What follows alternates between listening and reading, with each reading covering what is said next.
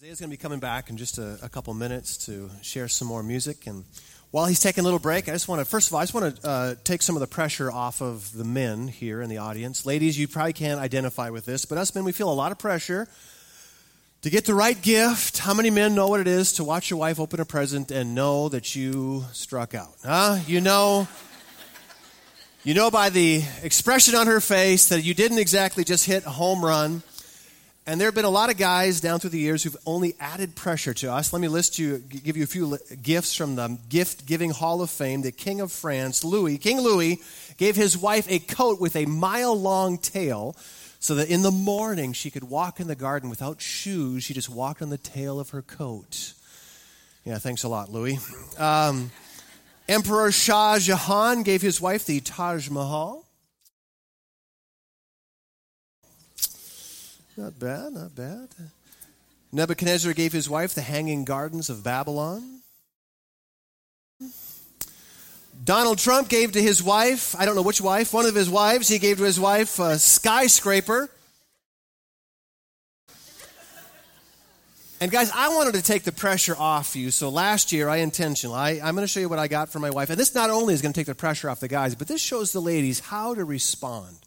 Because we actually, in this photo, caught Raquel's expression as she was opening up her very own vacuum cleaner. Could you look at her? Ladies, that's how you respond. Regardless what you open, you're just excited about it, right? You're just lit up. Well, you probably know that gift giving at Christmas has a long history. Began at the very first Christmas when those wise men brought the gold, frankincense, and myrrh. And I'm going to talk to you about a gift tonight that God says is more valuable than any of those. And I know what you're thinking. You think, well, it's Christmas Eve. I'm in church. I know the answer. The gift is Jesus. Well, we're going to get a little more practical than that. Yes, obviously Jesus is the gift. But what did Jesus bring us? That today in 2016, we're still feeling it today. We're experiencing this gift today. Excuse me. And before I talk about that gift, I want to tell you a quick story that might help you appreciate the gift. Because this is a gift that you already have. I want to help you appreciate it. So a quick story. I'll never forget listening to a gentleman who believed there was no significance to Christmas because, he believed there was no God. So to him, he said, and let's just be clear, he was just honestly sharing his feelings. He wasn't angry. He wasn't defending his position. In fact, he said he wished that he were wrong. He said, I wish I was wrong because then there would be some purpose to my life beyond what I make up.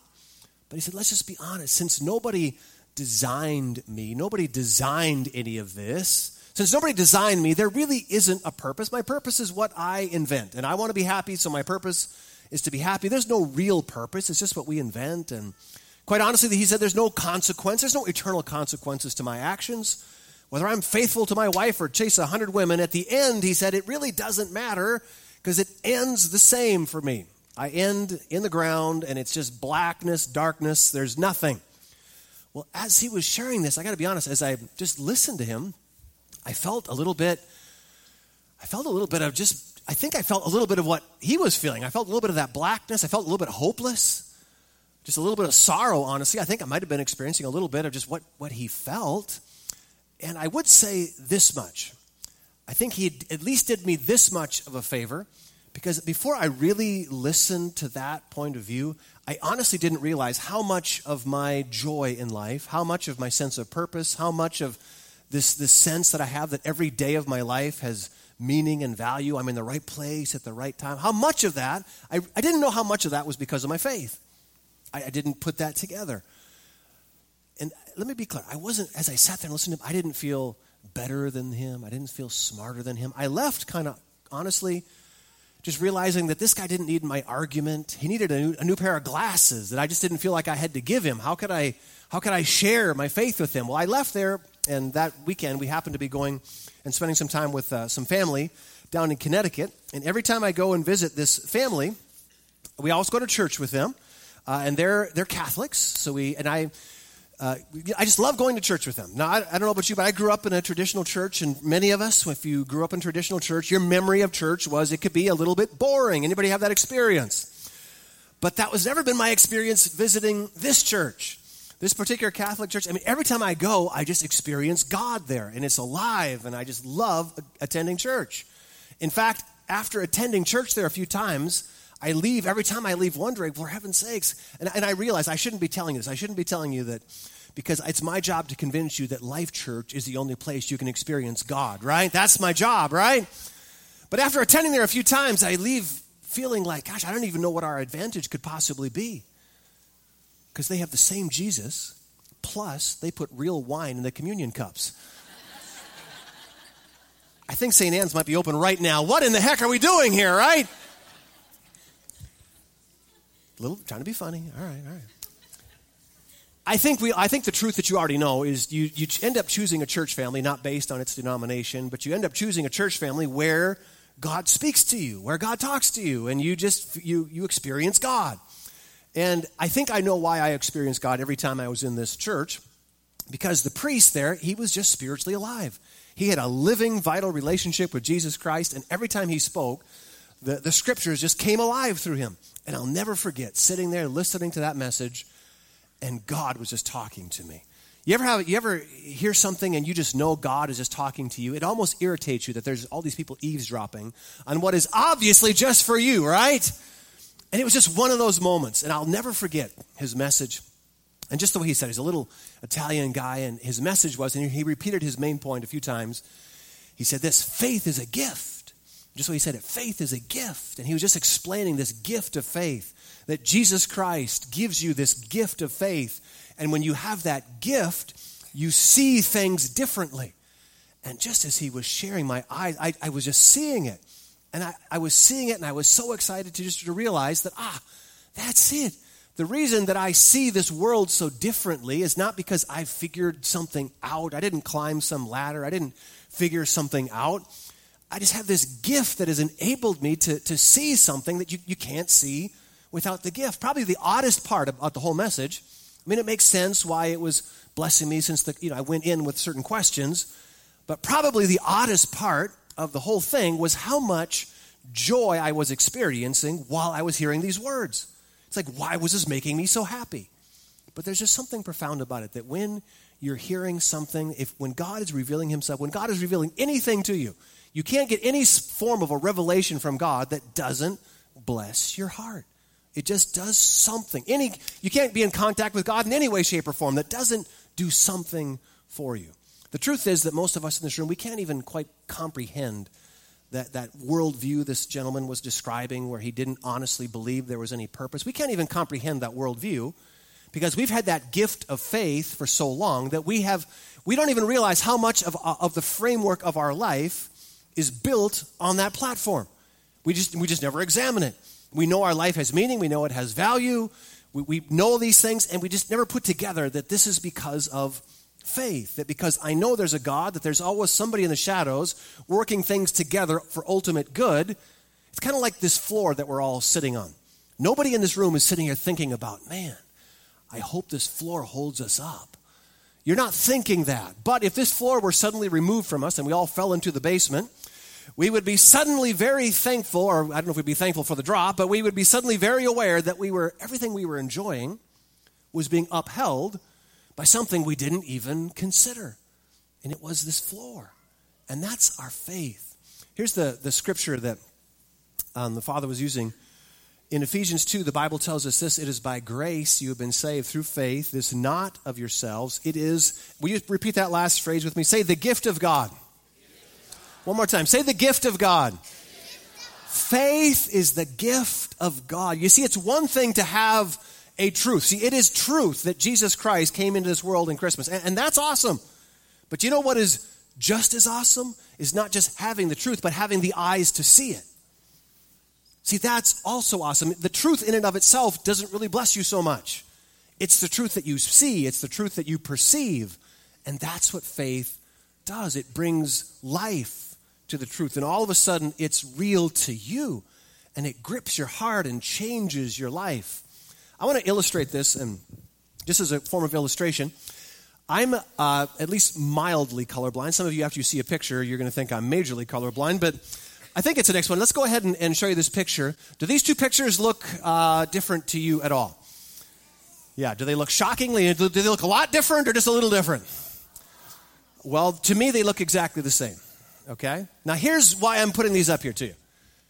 And here's what's a little bit odd, but I've talked to many colorblind people, and we all feel the exact same way.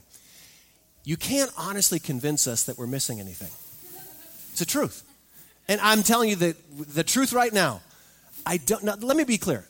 I'm not debating you. I do technically believe that you're seeing things I'm not seeing. I believe that.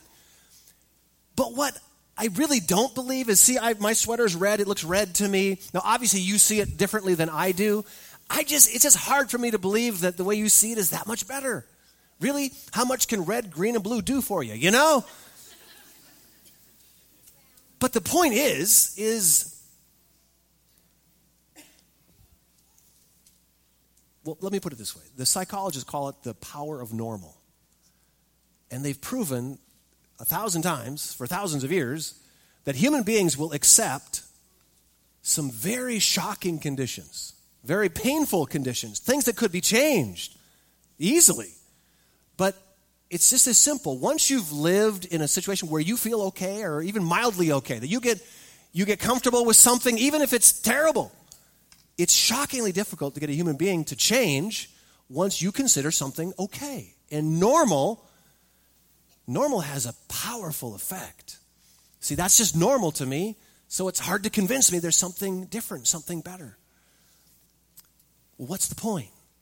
The point is, God has something better. On Christmas Day, for thousands of years, human beings have known there was a God, and that provides a framework for some peace and joy. But on Christmas Day, God invaded our world in a human being, in Jesus Christ. And friends, that changes things. He came in living color to change not just change your belief pattern, it changes your life. It changes what you see. It adds meaning and value and purpose to every moment of every day. I'm going to just play you a short video of a gentleman who is a little bit more colorblind than I am. And his type of colorblindness is actually able to be remedied by some glasses. And he gets a gift. He gets a pair of glasses that enable him to see color for the first time. And, let's let it speak for itself. Let's watch this. Navy blue. Yeah. Navy blue. Is it really different? Oh. Okay. There's his flowers we got for him. Oh, they're all planted? No, we just put them there because it's winter. Look at your kids' eyes, Petey. They're so pretty.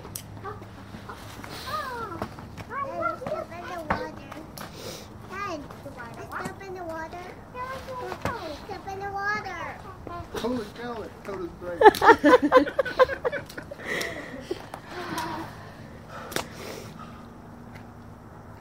I'm going to watch it. What did he say?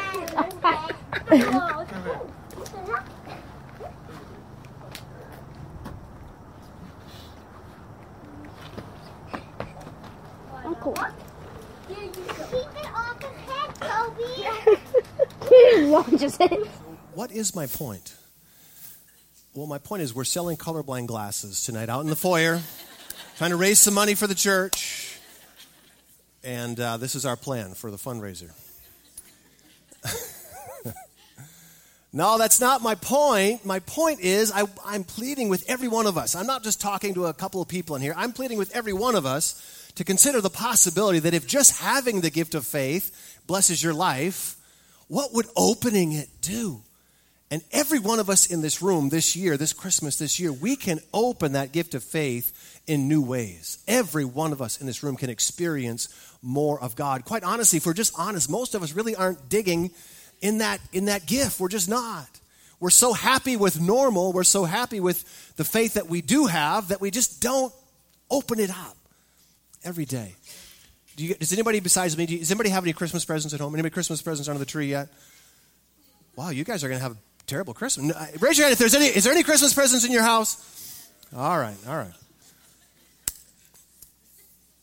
Let me ask you, is it only me? Do they bless you a little bit just being under the tree? Don't they bless you just a little bit just being there? Just walking by, seeing that pile. Isn't it just like, this is awesome? But you guys, you are planning on opening them, right? You're like, no, I'm good. No, we are going to open them, right? Gang, let me just, I'm going to wrap this up really quick, but let me ask you a couple really quick questions. Give me your attention for just 2 more minutes. I'm going to wrap this up. Let me ask you a couple really quick questions. Is it possible that you're living with a certain measure of frustration? A certain measure of frustration, a certain measure of this ongoing sense of, gosh, what's wrong? A certain measure of, gosh, there's got to be more. That what you've accepted as normal is actually not from God's perspective, that God actually has a lot more. And it really is as simple as opening that gift. That series that Tom mentioned in January, that's really what it's all about. It's just giving you practical steps to open that gift. Open your heart. When you find out some of these steps, it's just shocking how simple some changes can be that change your life. You know, one of the hugest differences when you start opening the gift of faith is all of a sudden Jesus Christ and the cross. I mean, quite honestly, before you really open up your heart and open faith, Jesus dying for you, it's like, okay, all right, he died for me, great. But it really doesn't compute that my mess, that my junk got dealt with in Jesus Christ, that by his wounds I'm healed. Now, I don't know if I can make sense of that to you, but the truth is, when you start opening that gift of faith, it just makes sense. It just makes sense that by his wounds, I get healed. He dealt with my junk, and everybody say, I get healed. I get healed. I get fixed. I get lifted. I get encouraged. I get blessed. And it's all by a sacrifice that he made. That's why he came to this world.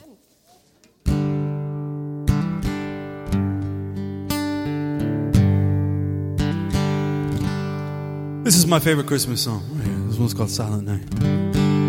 Please sing it loud.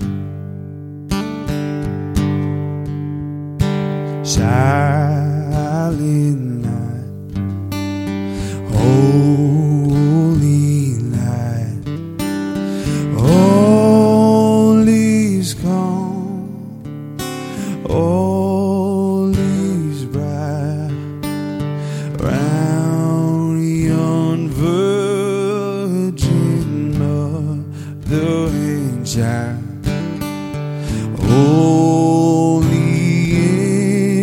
So tender and mild, sleep in heavenly peace, sleep in heavenly peace.